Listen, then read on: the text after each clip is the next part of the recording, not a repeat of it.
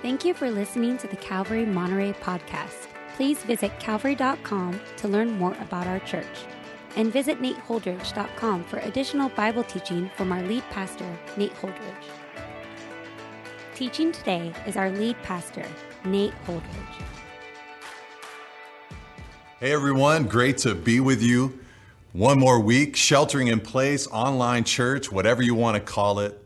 It's great to continue in God's Word together. Get out your Bibles with me and turn to Mark chapter 6. This is our 20th study in the Gospel of Mark. And I don't know about you, but I've so enjoyed meditating on, thinking about the life of Jesus Christ. And today I have a message for you called The Struggle for Obedience. The Struggle for Obedience. So get out your Bibles to Mark chapter 6. I did want to give a quick update about our gatherings together as a church. As you know, we're continuing on with our online gathering, which I want you to know I am stoked to provide, so happy to be part of, especially since it is meeting the needs of so many people during this time. You know, we're not able yet to have Calvary Kids on site. Of course, there are people in our church who are immune compromised or need to be a little bit more careful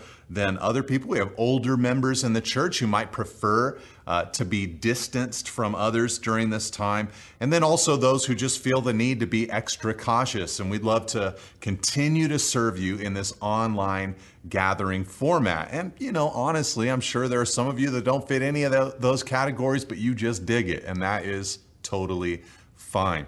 But we are also having in-person services on Sunday at 9 and 11, although they do look different from our normal indoor services. We're meeting actually outside in our grass area this week. We are shifting from the rooftop of the grill, basically, where we put a little stage, towards the grass area of the church.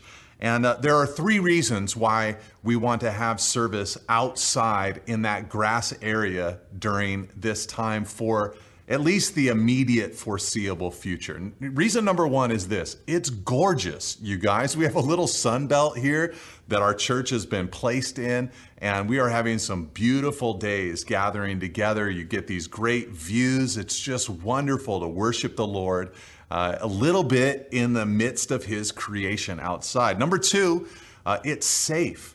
That's one of the wonderful things. We're distancing from each other, of course. You know, we have little chalk circles on the ground where everybody is seated. But that distance combined with the fact that we're outside makes it a very safe environment for us to gather in. And number three, it has the capacity we need. And here's why.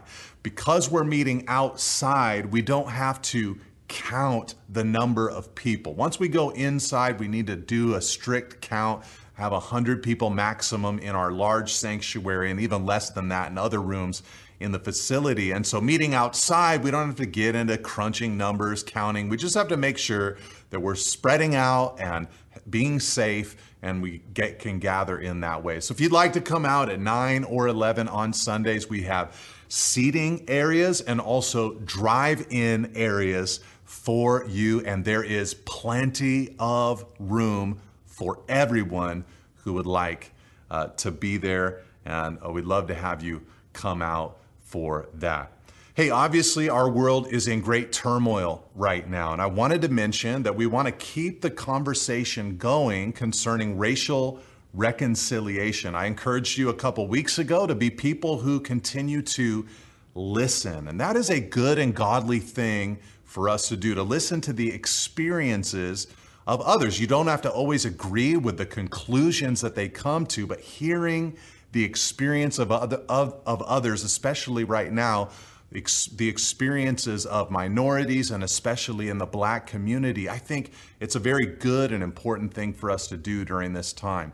This week, we actually released an interview that Pastor Matt Kaler did with Donnie and Wendy Everett, who have a unique testimony and some great experiences that are helpful in helping us listen to that part of our community and world here, even in Northern California. So I'd encourage you to grab those wherever you get teachings and podcasts from Calvary Monterey. But also in the theme of our world being in a state of turmoil, we as elders are also very conscious that this last week the Supreme Court made what we would categorize as a disappointing decision in some regards. We're praying through the decision that they made having to do with LGBTQ rights. Obviously, we live in a world that is confused regarding gender, sexuality, and sex in general. What we're seeing in our nation and world is a Romans 1 worldview at play. It's an upside down kind of view of the way that humanity works. But we're continuing to pray through these things. In a sense, it doesn't change anything for Christians. We have to just keep moving forward. We are aliens. We are sojourners in this world, but also we just need to keep our eyes open and continue to be cautious and aware.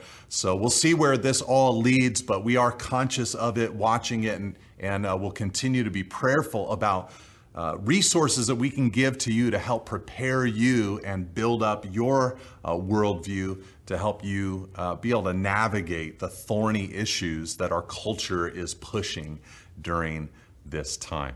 All right, with that, I'd love for us to get into the Word. Mark chapter 6 today, verse 45 to the end of the chapter, verse 56. Let's pray together. Lord, we come to you and we ask that you would strengthen us in your holy word, that you would teach us from your holy scripture, and that you would build us up, Lord, in our most holy faith.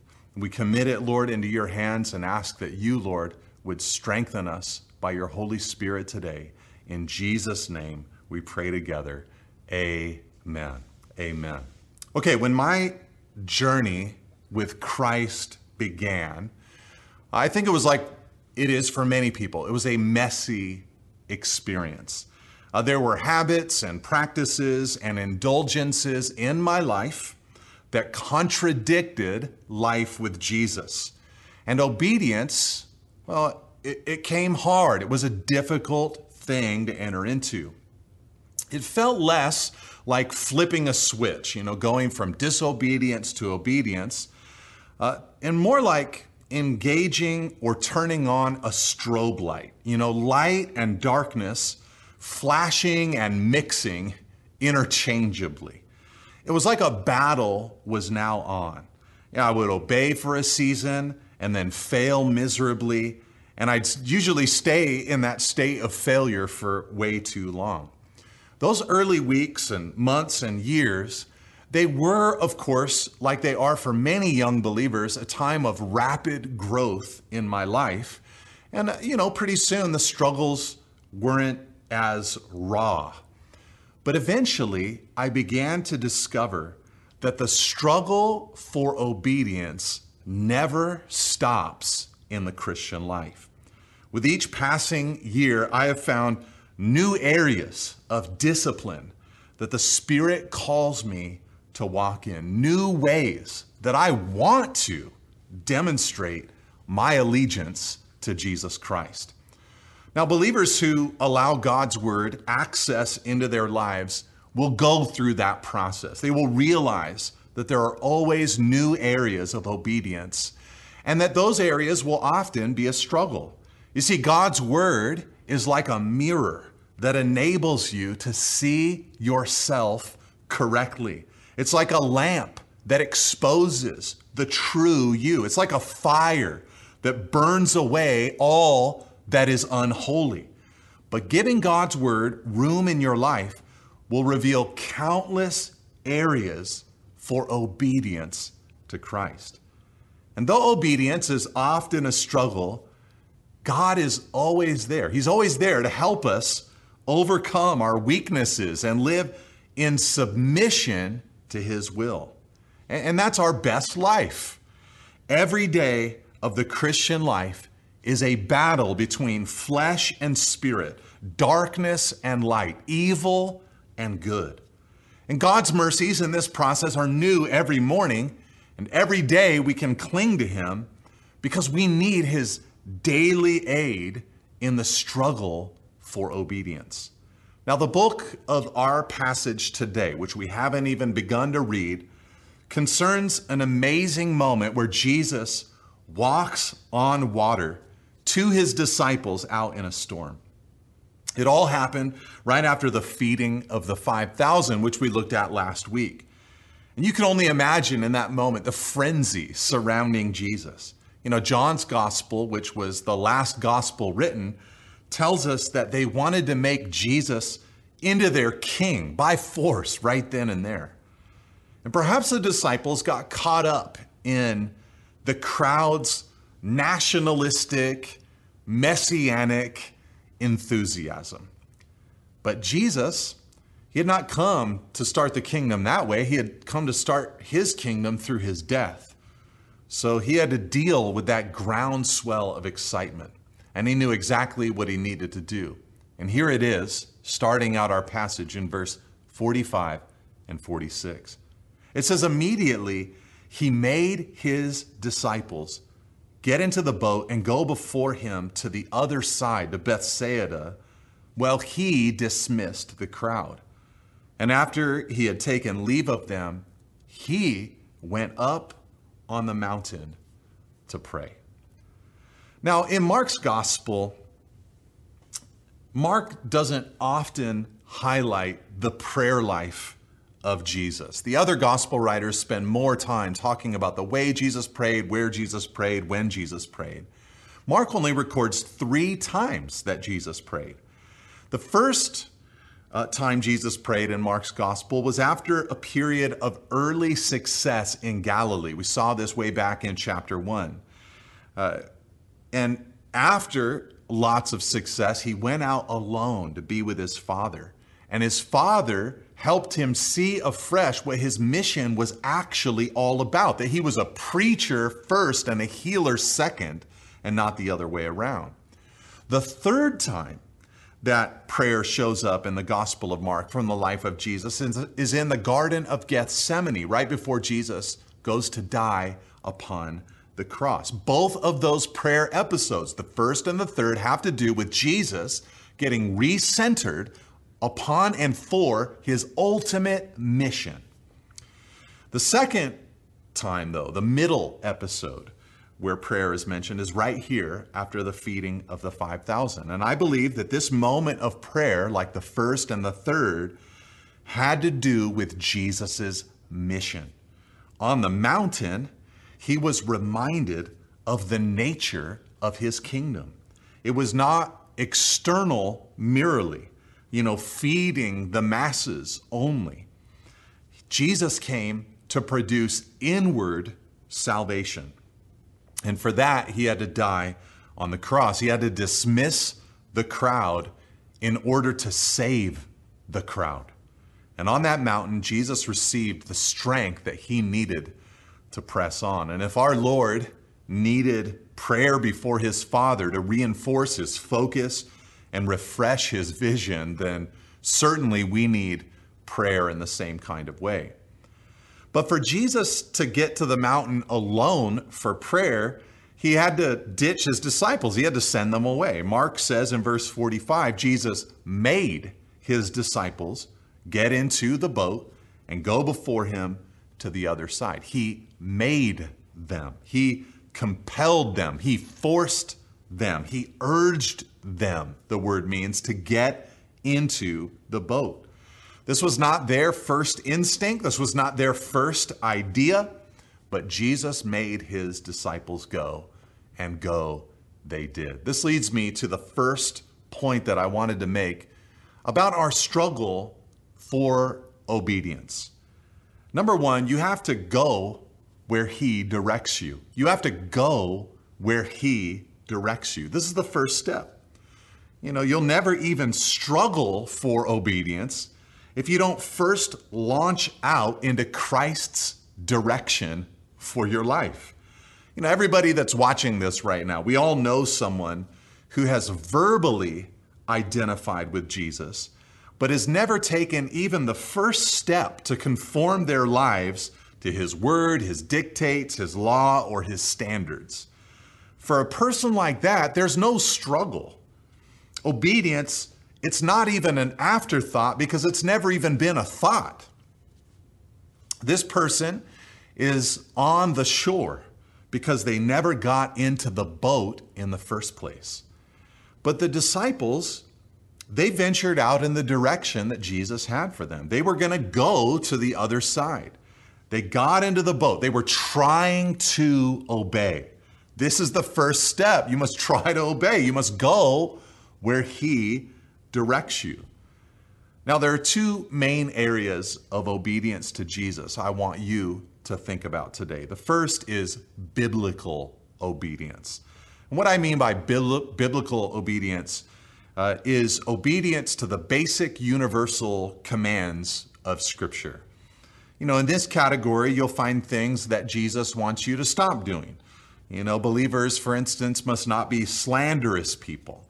The tongue is like a spark that can start massive fires. So we shouldn't lie, we shouldn't slander, we shouldn't misrepresent others. Another example would be sexual integrity. You know, God has a standard for our lives, and we must put off all forms of whatever Scripture calls immorality. But there are a lot of examples of this category of things that we should stop doing that are found in the Bible. Jealousies, hatred, unrighteous anger, theft of any kind. Each of these things should be put off in the believer's life. But there are also things that Christ wants us to start doing or again do if we've stopped doing them for a while. You know, we're called to be honest people. We're meant to be generous and service-oriented. We're called to pray, share the gospel, and demonstrate compassion. All these stop doing or start doing areas of obedience, they apply to every believer. They're scriptural and they are universal. But there's also, secondly, not just the biblical obedience, but then there's also his personal leadership of your life. You know, what career path should I choose? Is it time for me to move? Should we try to have a baby? Who is Christ leading me to befriend? Should I serve in a particular ministry? In other words, every believer should flee all forms of immorality, but only some believers should become dentists, right? There's biblical obedience and then the personal leadership of Jesus. Some forms of obedience are universal and scriptural, while some are personal as he operates as the Lord of your life. But in all of those areas, you must begin the process of going and doing whatever he directs you to do. You must not argue. You must not fight. You must get in that little obedience boat and start paddling. That is the first step. But let's see what happens next in our passage. Verse 47. It says, "And when evening came, the boat was out on the sea, and he was alone on the land. And he saw that they were making headway painfully, for the wind was against them." Now, this all occurred deep into the night. Remember, the crowds, the 5,000, they had been fed in the evening, the early evening. But now, in the complete dark on the water, the disciples struggled. I like the way Mark says it. He says, verse 48, they were making headway painfully, for the wind was against them. You know, other translations are helpful here. You know, one translation says they were straining at the oars. Another says that they were being battered as they rowed. And another says they were in serious trouble, rowing hard and struggling against the wind. Perhaps you've had a similar experience. You know, perhaps you've read something in the Bible before, an area of obedience that you want to enter into, and you set out to do it. If so, good job. But perhaps just as quickly as you started to obey, you discovered how hard it was to obey. You want to use your tongue for good. You want to be generous and service-oriented. You want to pray. You want to be pure, but you've strained and struggled and felt battered like these disciples straining at the oars in your quest to obey the Lord.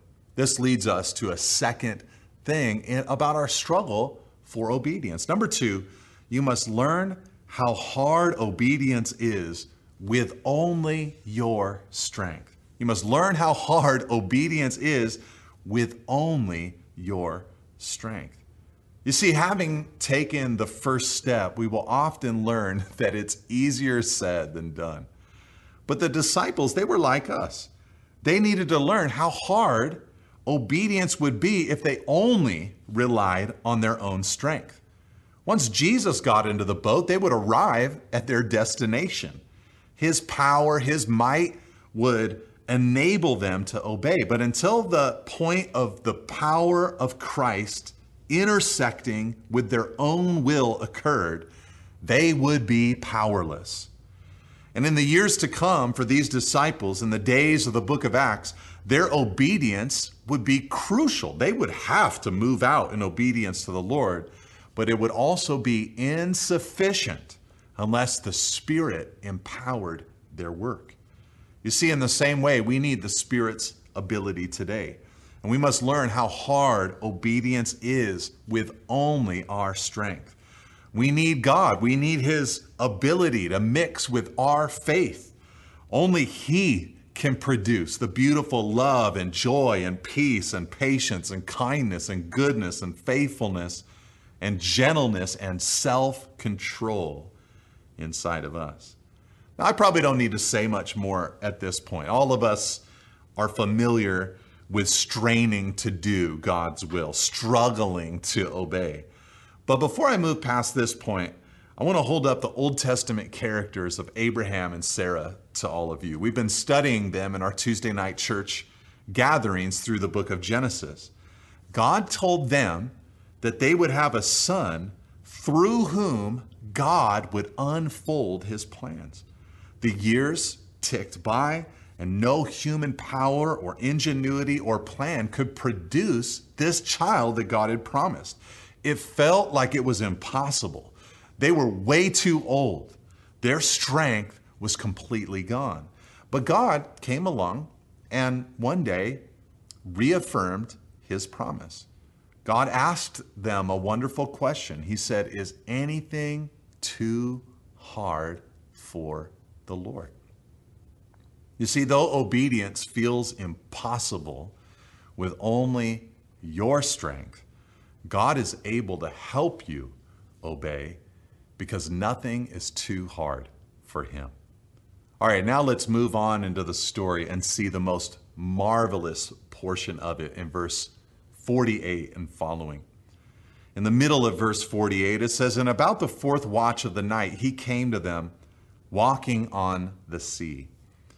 He meant to pass by them, but when they saw Him walking on the sea, they thought it was a ghost and cried out, for they all saw Him and were terrified. But immediately He spoke to them and said, "Take heart, it is I. Do not be afraid." And He got into the boat with them, and the wind ceased.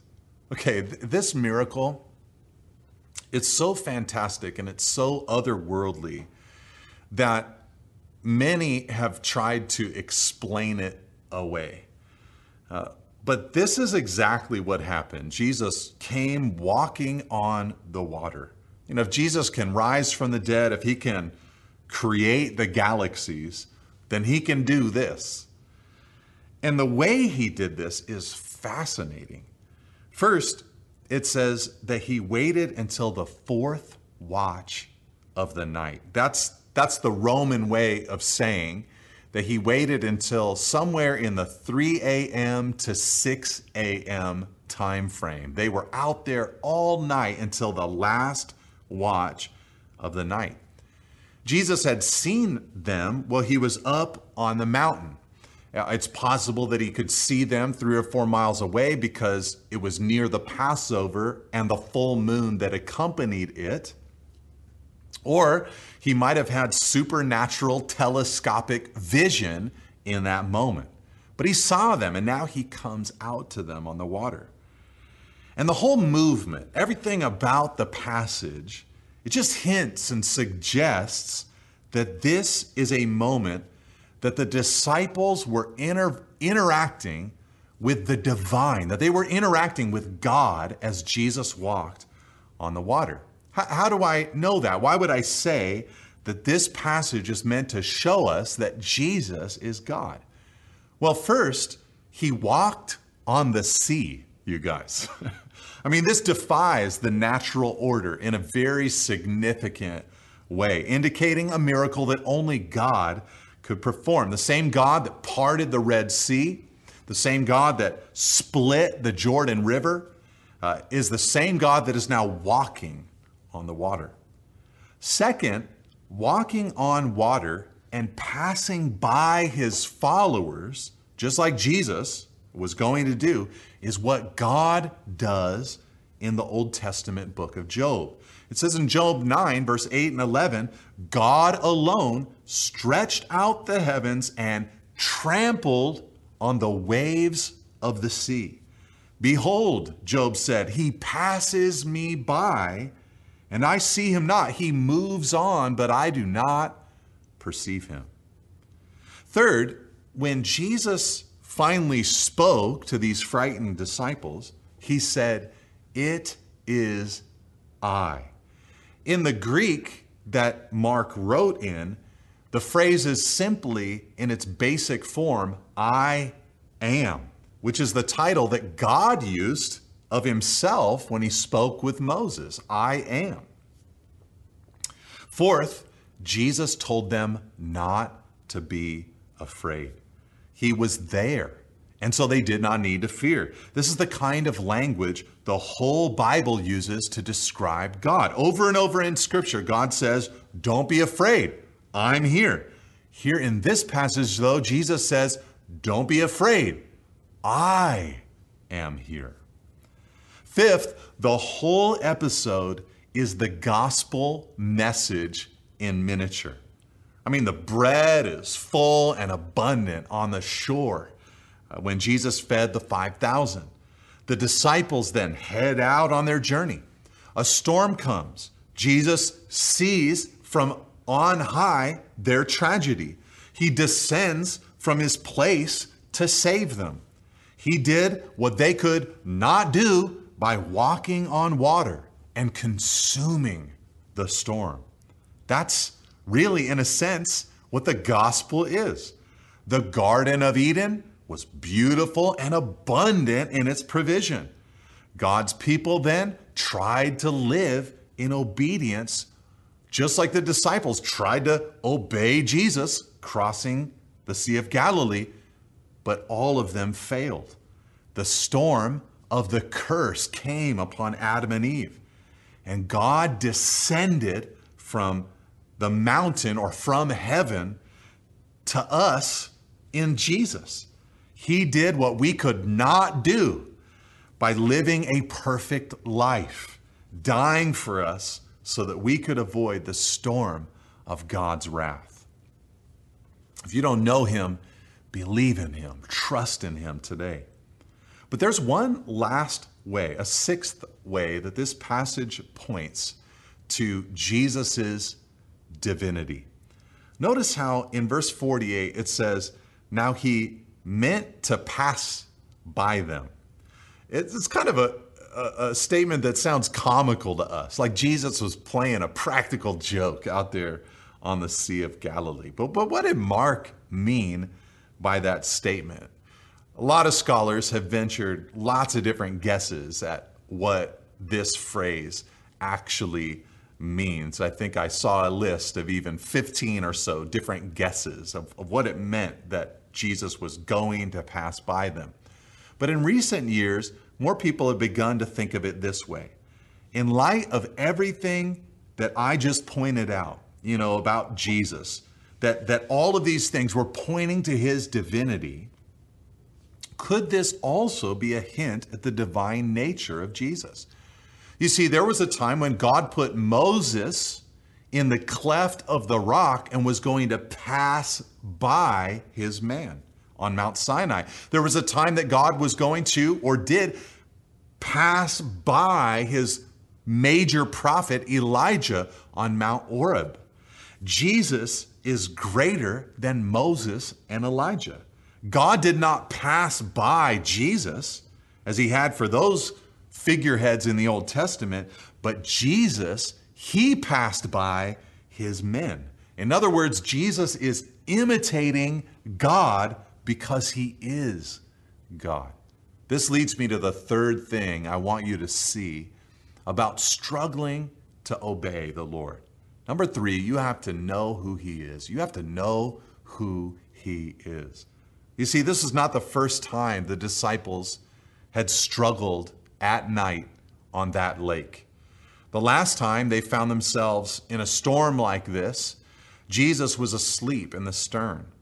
And that night, after they woke him up and Jesus calmed the wind and the wave, they asked the question, who then is this that even the wind and the sea obey him? And then it was the end of that episode. The question has gone unanswered until this point.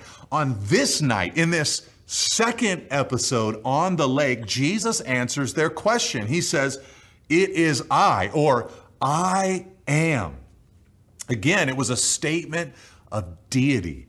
It was a way for Jesus to answer their question, who is this, by saying, "I am God, I am divine, and I am with you, and I will never leave you, and I will never forsake you." And in our struggle for obedience, we have to remember who we're dealing with. Jesus is fully man, and he is fully God. He became one of us, but he also created us. You see, the knowledge of Jesus' true identity is important because I think we often believe too little of Jesus. There's a small classic Christian book written by J.B. Phillips called Your God is Too Small. And in it, he makes the case that many believers have a view of the Lord that is too low, too small.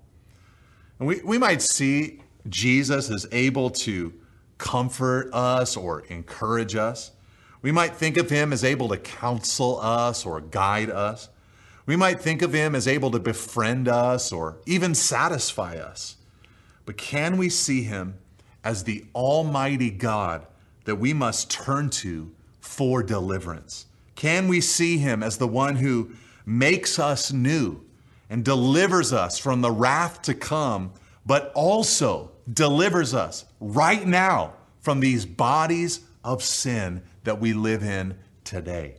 Paul said it like this in Galatians 2:20. He said, "I've been crucified with Christ. It's no longer I who live, but Christ who lives in me.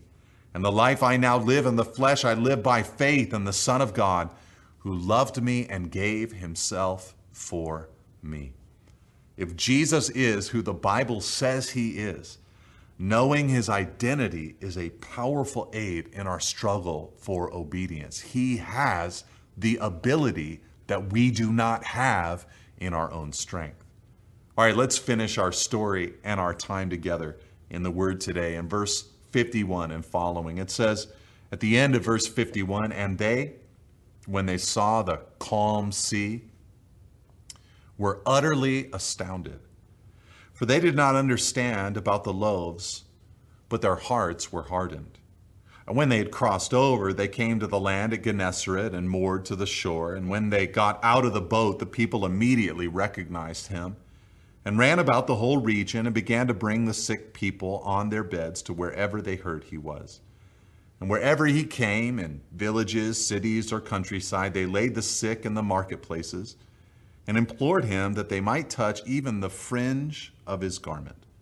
And as many as touched it were made well." Okay, our passage today, it ends with, and we just read it there, this summary report about Jesus' healing ministry. Not a lot of specifics as far as who and when and where, But basically, everyone and anyone who came to him were made well, it says in verse 56. Word even spread, it says, about the woman, remember her in Mark 5, who had touched the hem of Jesus' garment? People started saying, if we do that, then we'll be healed. And they were. Pretty soon they were touching the fringe of Jesus' garment to be healed.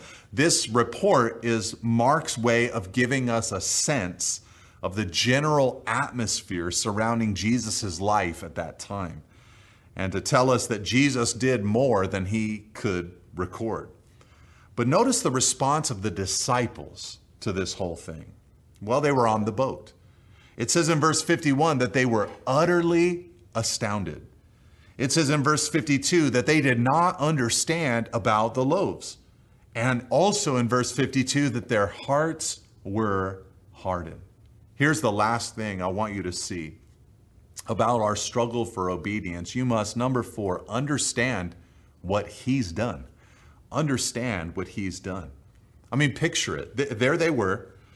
They might have even been seated in the boat in the midst of 12 baskets of leftover bread that Jesus had created. But because of the hardness of their hearts, they had no idea what those loaves signified. And in our struggle to obey, we must allow our hearts to be soft enough to understand what Jesus has accomplished. It's one thing to step out and try to obey, to feel how hard it is to obey, and to know that he has ability that we don't have ourselves. But it's another thing entirely to believe that he wants to help us. How can we learn of his willingness to help us? Well, for this, we must remember the cross of Jesus Christ. Paul said in Romans 8, "What then shall we say to these things? If God is for us, who can be against us? He who did not spare his own son, but gave him up for us all, how will he not also with him graciously give us all things?" You see, with the knowledge of the cross in our mind's eye, we can know with certainty that our God wants to help us in the all things of life, including to help us in our allegiance and our obedience to him. He can help us overcome.